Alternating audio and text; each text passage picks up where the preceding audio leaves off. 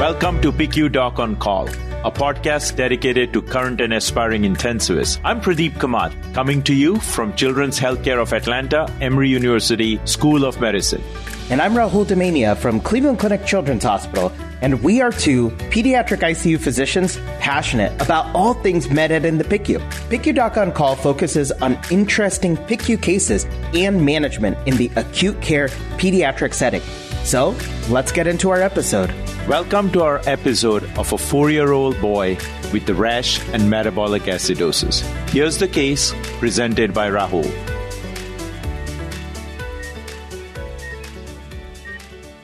A 4-year-old boy, previously healthy, is admitted to the PICU presenting with chief complaints of hypotension, fatigue, and a rash. 2 days before admission, the child began showing signs of decreased appetite and fever. His mother observed a diffuse red rash on his trunk and mentioned that his tongue resembled the color of a red popsicle. Additionally, she noted increased effort in his breathing. Pertinently, the child recently had contact with an uncle who tested positive for COVID-19. Given the concerning respiratory symptoms, the mother decided to bring him to the emergency department. Upon evaluation in the emergency department, he was found to be hypotensive, tachycardic, and tachypnic, with a pulse oximetry reading of 88% on 2 liters nasal cannula. The physical exam revealed swollen red lips, a widespread erythematous rash, decreased perfusion to the extremities, and hepatomegaly. The child was immediately supported with a high-flow nasal cannula delivering 12 liters at 45% oxygen and received resuscitation with 2 small boluses of 10 ml per kilo of crystalloid solution. Despite these measures, he continued to show signs of hypotension and decreased perfusion, and talks of transferring to the PICU were begun. The patient was started on a continuous infusion of epinephrine, and now the team is actively discussing potential escalation of care and the need for additional vascular access. An initial ABG sample on arrival showed a pH of 7.22, CO2 of 34, PO2 of 68, and a base deficit of -6. The whole blood lactate level was elevated at 4.5. So to summarize key elements from this case, this patient has signs of systemic inflammation as manifested by fatigue, rash, strawberry tongue, and fever, hypotension, tachypnea, hypoxemia, and hepatomegaly concerning for increased central venous pressures, metabolic acidosis. These features, along with recent COVID exposure, bring up the concern for multi-system inflammatory syndrome in children or MISC. He has presentation of cardiogenic shock and signs of decreased oxygen delivery, both clinically and on his labs. Specifically, this patient has a metabolic acidosis secondary to lactic acidosis, which is the topic of discussion today. Pradeep, I'm very excited to talk about this interesting topic. And just to get us started, this episode will be organized in the following manner. First, we will start by defining lactic acidosis and reviewing key physiologic aspects. Second, we will understand the various types of lactic acidosis. And then, Pradeep, we'll go into management. We'll talk a little bit about the role of bicarbonate therapy. So before we get started, I want to integrate a short multiple choice board question. And this goes back to biochemistry, so bear with me here. A patient in septic shock is noted to have an elevation in lactic acid. Which of the following mechanisms best describes the biochemical process which may underlie this patient's laboratory findings? A, overactivation of TCA cycle. B, conversion of pyruvate to lactate. C, high NAD to NADH ratio. Or D, mitochondrial conversion of alanine to lactate. Rahul, this is an excellent question. And the correct answer is B, conversion of pyruvate to lactate. The biochemistry of lactate generation and metabolism is important in understanding the pathogenesis of lactic acidosis. The terminal product in glycolysis is pyruvate. In times of energy production, this pyruvate needs to be converted to acetyl-CoA to enter the TCA cycle, which generates NADH. The reduced NADH subsequently undergoes aerobic respiration to be converted to ATP in the electron transport chain. During times of shock, there is decreased aerobic respiration. Thus, there is accumulation of NADH, which then affects glycolysis by shifting pyruvate to lactic acid. The enzyme which converts this is called lactate dehydrogenase. So Rahul, what is the definition of lactic acidosis? Pradeep, that was a great question explanation. So, going into a little bit of lactic acidosis, I think it's very important for you to really look at the units at your institution. But in general, hyperlactatemia is defined as an arterial lactate level of greater than 2 millimoles per liter and a pH that is less than 7.35. Further, a plasma lactate concentration that exceeds 4 millimoles per liter generally defines lactic acidosis, even among patients without a low pH or systemic acidemia. Now, the increase in lactate production is usually caused by impaired tissue oxygenation, and we saw that in our case. And this is either from two things: decreased oxygen delivery or a defect in mitochondrial utilization. Now, just to summarize, normally the generation and consumption of lactate are equivalent, so they're in a balance. And this results in a stable concentration of lactate in the blood. It is important to note that physiologically, we produce 15 to 20 millimoles per kilo of lactic acid per day. Now, most is derived from glucose metabolism via the glycolytic pathway.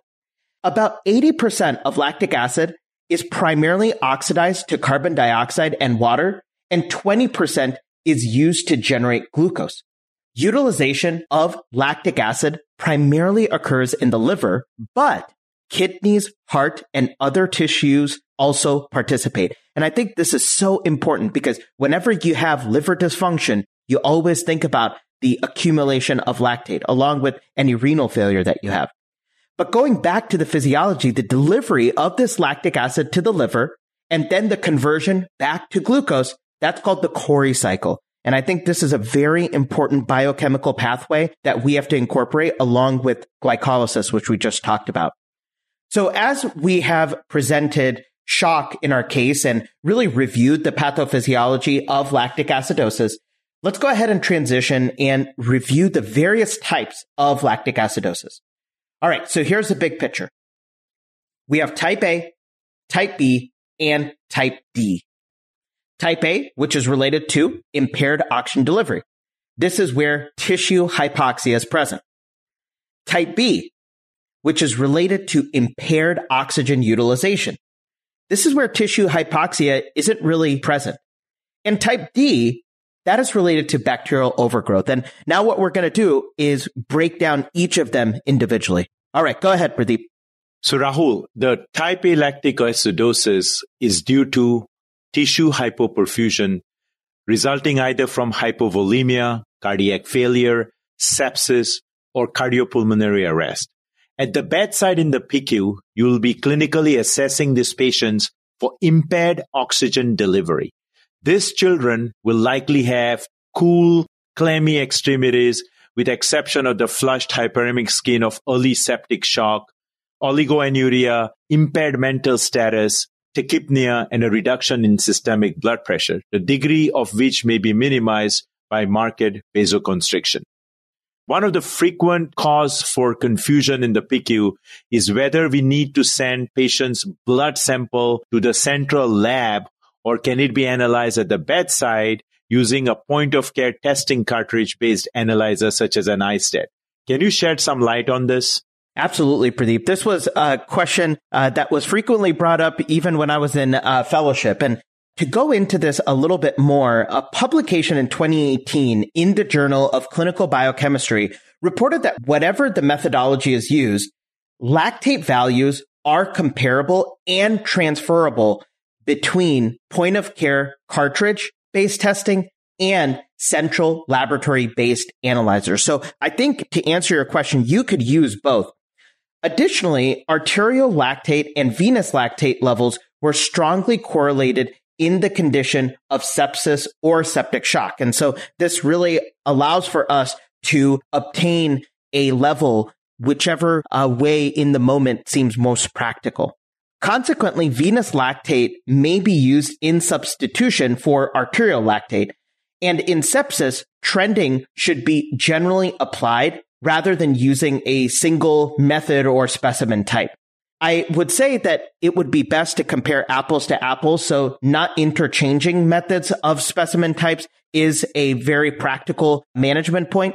And remember that lactate values are very sensitive and change with time, the method of measurement, whether it's serum versus whole blood, etc. So really try to make sure that you are interpreting consistent values. And the most important thing is to make sure that you trend the lactate rather than one focal point in time. All right, Pradeep. So let's go ahead and go into another question. Do you mind commenting on the role of lactate measurement in pediatric sepsis? Because, I just read the 2020 pediatric sepsis guidelines a few months back. And how can we incorporate this article into our whole conceptualization of lactic acidosis? That's an excellent question. And I highly encourage all PICU fellows to go through this pediatric sepsis guidelines by Scott Weiss et al. And they're available for free on PCCM Journal. Now, blood lactate levels provide a valuable indirect marker of tissue hypoperfusion. The surviving sepsis guidelines by Weiss et al. In PCCM 2020 were unable to issue a recommendation about using blood lactate values to stratify children with suspected septic shock or other sepsis-associated organ dysfunction into low versus high risk of having septic shock or sepsis. What that means is they were unable to categorize kids either as having a low risk or high risk of having septic shock or sepsis. Now, in children, several observational studies have demonstrated an association of elevated blood lactate levels with adverse outcomes in septic shock. In one PICU study that was published in Intensive Care Med in 2017, using data from CORE and ANSYS pediatric study group from Australia and New Zealand, the mortality rate for children with hypotension requiring vasopressors with a lactate greater than 2 millimoles per liter was 32% compared with 16% if the lactate was less than or equal to 2 millimoles per liter. Although blood lactate may be affected by conditions of the blood draw, example use of a tourniquet, both venous and arterial lactate measurements obtained have been shown to be independently associated with mortality in children. Now, only one pediatric observational study by Scott H.F. et al. Published in JAMA Pediatrics in 2017 of lactate-guided resuscitation in which they studied about 77 children with sepsis in the ED. Their authors reported that lactate normalization was associated with a decreased risk of persistent organ dysfunction. Although there are multiple adult studies on sepsis, including 6 randomized control trials, which showed significant reduction in mortality in patients with lactate monitoring to guide resuscitation, there was only one pediatric study to go by that was this observational study. However, lactate levels should therefore be interpreted as a part of a more comprehensive assessment of clinical status and perfusion. The sepsis guidelines suggest that blood lactate levels be used to help guide resuscitation of children with established septic shock or sepsis-associated organ dysfunction. So I think what we need to be careful about is rather than just follow lactate as a number, we have to make a comprehensive assessment of the clinical status and perfusion and take all the factors into account before making decisions just based on lactate. That's an excellent point, Pradeep. And I'm so glad that you were able to really summarize a lot of these articles. For me, some of the takeaways were that blood lactate level of 2 and understanding that whenever you have a patient, trending that lactate, and if the lactate is getting better and the patient clinically is improving, I think that that also gives us an idea of persistent organ dysfunction and whether we are improving in that sphere or not. I think when we look at all of our episodes, the episode that really integrates well with today's episode is episode 32. If you want to check it out, it's called Oxygen Content and Delivery. And I think it integrates very well with the lactic acidosis discussion. We also have a acid-base disorder episode 56. And we'll put this in the show notes on PICU.oncall.org as well. Thanks, Rahul. That's great information. In short, Rahul, what are some of the relevant states in the PICU which can cause increased oxygen demand, which is basically the important framework for type A lactic acidosis that you pointed out earlier? Absolutely. So, when we think about type A lactic acidosis, I would consider the central nervous system and really look at not only oxygen delivery, but oxygen consumption. And things that can increase oxygen consumption include under sedation, pain, fever, shivering, and I think from a respiratory standpoint, increased work of breathing. And these 2 points are very important because whenever we talk about oxygen delivery, it's always important to understand the other side of the equation. And what we can practically do is sedating these patients, making sure we control their temperature, and also providing them respiratory support. So I think we gave our due diligence to type A lactic acidosis. Let's go ahead and talk a little bit about type B lactic acidosis. Pradeep, how do we conceptualize this? So Rahul, the main problem in a type B lactic acidosis as opposed to type A lactic acidosis is the impaired oxygen utilization. Now, we can have impaired oxygen utilization due to drugs or toxins which impair mitochondrial function, have an impairment in lactic clearance, or have an underlying infection which can decrease oxygen utilization. Now, some of the most common offending agents which can cause type B lactic acidosis include, propofol, such as in propofol infusion syndrome or PRIS, as well as beta-adrenergic agents. Now, lactic acidosis has been frequently reported in patients with severe bronchospasm who are treated with high-dose inhaled beta agonists. Although the mechanism is not proven, lactic acidosis in such patients may be due to adrenergic-induced glycolysis and lipolysis, which increase pyruvate and free fatty acid concentrations, respectively. Now, free fatty acids can inhibit pyruvate dehydrogenase and thereby impair mitochondrial pyruvate uptake. If pyruvate accumulates, it can be converted to lactate, giving rise to lactic acidosis. I would also like to highlight inherited disorders in pediatric population, such as the mitochondrial encephalomyopathy with lactic acidosis and stroke-like episodes, short form as MELAS syndrome, which impairs mitochondrial DNA and thus can cause type B lactic acidosis due to impaired pyruvate utilization. And one thing I forgot under drugs, a classic drug that can actually end up giving lactic acidosis is metformin, which is now increasingly used for type 2 diabetes, even in teenagers. So we may see a kid with lactic acidosis. I think it's important to ask about metformin use. That's an excellent point, Pradeep. And, just to conceptualize type B lactic acidosis, we're going to be talking about impaired oxygen utilization. And I love that point about considering medications. So, Pradeep, I do want to highlight this concept of lactic acid washout. And this has been described as you have a child in front of you, there's a rising level of arterial blood lactate, but you've really tackled adequate oxygen delivery in this patient, but you still see the lactic acid levels rising. And when we think about lactic acid washout, do you mind telling us when do we see this phenomena and what are these clinical pearls that you have regarding lactic acid washout? Rahul, this is again a great question. I would take into account the full picture in a patient who has a rising lactic acid and evidence of optimal oxygen delivery and consumption. The lactic acid washout phenomena may be due to impaired clearance of lactic acid in the microcirculation, the liver, and the kidney. Now, considering serial exams as well as lab surrogates of oxygen delivery and consumption are important to obtain prior to establishing the thought process of lactic washout. At times, subtle elevations in lactic acid may be secondary to bowel ischemia, compartment syndrome, or toxin-mediated disease. Correlating your trends in lactates with blood gas measurements, clinical exams, mixed venous oxygen saturation, and using NIRS are practical bedside tools to kind of really evaluate about lactic acid washout phenomena.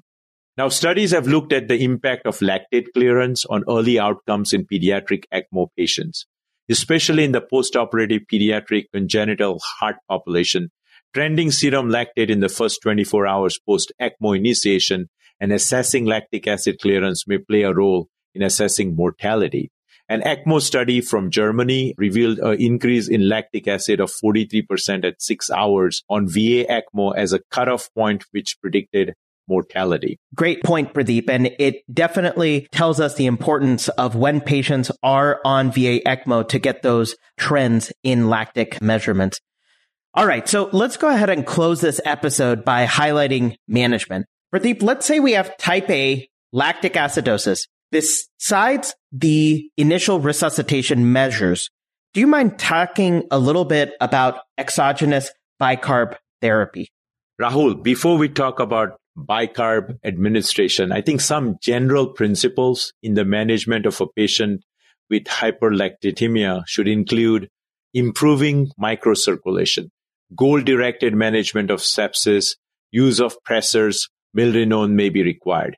The next step would be to initiate cause-specific measures targeting causes of high lactate, treat sepsis, manage arrhythmias, heart failure therapy or mechanical support for a failing heart, surgery for trauma, tissue ischemia or toxic megacolon, renal replacement for toxin removal or removal of toxic drugs, discontinuation of drugs such as metformin, which can give rise to lactic acidosis, may be required.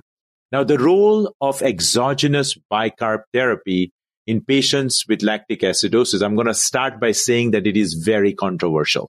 Now, most experts believe that it is appropriate to use bicarbonate in acutely ill patients with profound lactic acidosis that had generated an arterial pH less than 7.1 and a serum bicarb of less than 6 milliequivalents or less. Now, the value of bicarbonate therapy in reducing mortality or improving hemodynamics remains unproven. But I think most intensivists, if the patient has acidemia, are going to use some sort of bicarbonate, either in the maintenance fluid or as a bolus to quote unquote help the pressors work better. So Rahul, why do you think physiologically this would be recommended? Where does this question of giving bicarb come from? Absolutely. And I think it just goes back to the overall biological concept of homeostasis. So in severe acidemia, the myocardium is unhappy, so to say. And remember that severe acidemia may produce hemodynamic instability as a result of reduced LV contractility, arterial vasodilation, and impaired responsiveness to catecholamines, which you mentioned in your last point. What is very important in the management of lactic acidosis is that the primary therapy is to reverse the underlying disease. This is true for many conditions, but especially for lactic acidosis. You want to understand what is causing your lactic acidosis, because that will help you identify where you can optimize delivery or reduce consumption. In our index case, the patient had cardiogenic failure secondary to MISC. And I think that really understanding how to optimize myocardial function is important. And so, just to summarize, the goal of bicarbonate therapy in patients with lactic acidosis and severe acidemia is to maintain the arterial pH above, in general, 7.1 until the primary process causing the metabolic acidosis can be reversed. Thresholds of acidosis is very patient specific. For example, the myocardium of a patient with established congenital heart disease or postoperative from cardiac surgery may not tolerate profound acidosis, and you may want to be aggressive at, a pH of 7.3, 7.2, etc. I also think, just as a practical point, if you have refractory lactic acidosis and while you are working on delivery and consumption, you may want to also buffer fluids and add sodium acetate or bicarb just to optimize role of your pressors, etc. And yes, Rahul, I also want to highlight that rapid infusions of sodium bicarbonate may actually increase the partial pressure of carbon dioxide, i.e. the PCO2, due to carbonic anhydrase. That is especially true in patients with chronic respiratory acidosis, secondary to, say, for example, BPD. Now, bicarbonate in some studies has been shown to paradoxically accelerate the production of lactate, lower ionized calcium, expand the extracellular space, and raise the serum sodium concentration. These are all important values to trend with repeated or prolonged bicarbonate therapy. But I think what I want to mention is giving bicarb or not giving bicarb remains very controversial still in our PICU world. So people listening to this should proceed with caution. Absolutely, Pradeep. So, another common question asked in the PICU is why using lactated ringers for resuscitation does not result in lactic acidosis. And the reason is very interesting, and that is that the content of ringers lactate is sodium lactate, which is a buffered solution. It is a compensatory base, so to say, of lactic acid. And so administration of ringers lactate will cause an excess of lactate, which will be utilized for energy production. And hopefully, if you have intact liver and kidney function, you can then convert that lactate into pyruvate, etc. So we talked a lot today about lactic acid, and I want to just give you a few take-home points. Number one, lactic acid, it's the most common cause of metabolic acidosis in the pediatric ICU. Remember, it's an anion gap metabolic acidosis. And usually we're talking about impaired tissue oxygenation. An increase in the anion gap can mirror the blood lactate level, but a close relationship may not always be found. So just make sure that you are not only getting your electrolytes to calculate the anion gap, but also get a arterial or venous lactate sample. Type A lactic acidosis, it's associated with impaired tissue oxygenation. Type B lactic acidosis occurs in patients without systemic hypoperfusion. You can think about it as the mitochondria are not able to either process the lactic acid or you are having impaired oxygen utilization. Finally, lactic acid is cleared by the liver and kidney. And that's why in some clinical circumstances, trending the clearance in lactate, that whole concept of lactic acid washout may be beneficial. All right, Pradeep. Thanks so much for yet another great episode. So this concludes our episode on lactic acidosis. We hope you found a value in a short case-based podcast. We welcome you to share your feedback, subscribe, and place a review on our podcast. Please visit our website, picudocOnCall.org, which showcases our episodes as well as our Doc on Call management cards. PICU Doc on Call is co-hosted by me, Pradeep Kamath, and my co-host, Dr. Rahul Dimania. Please stay tuned for our next episode. Thank you for listening.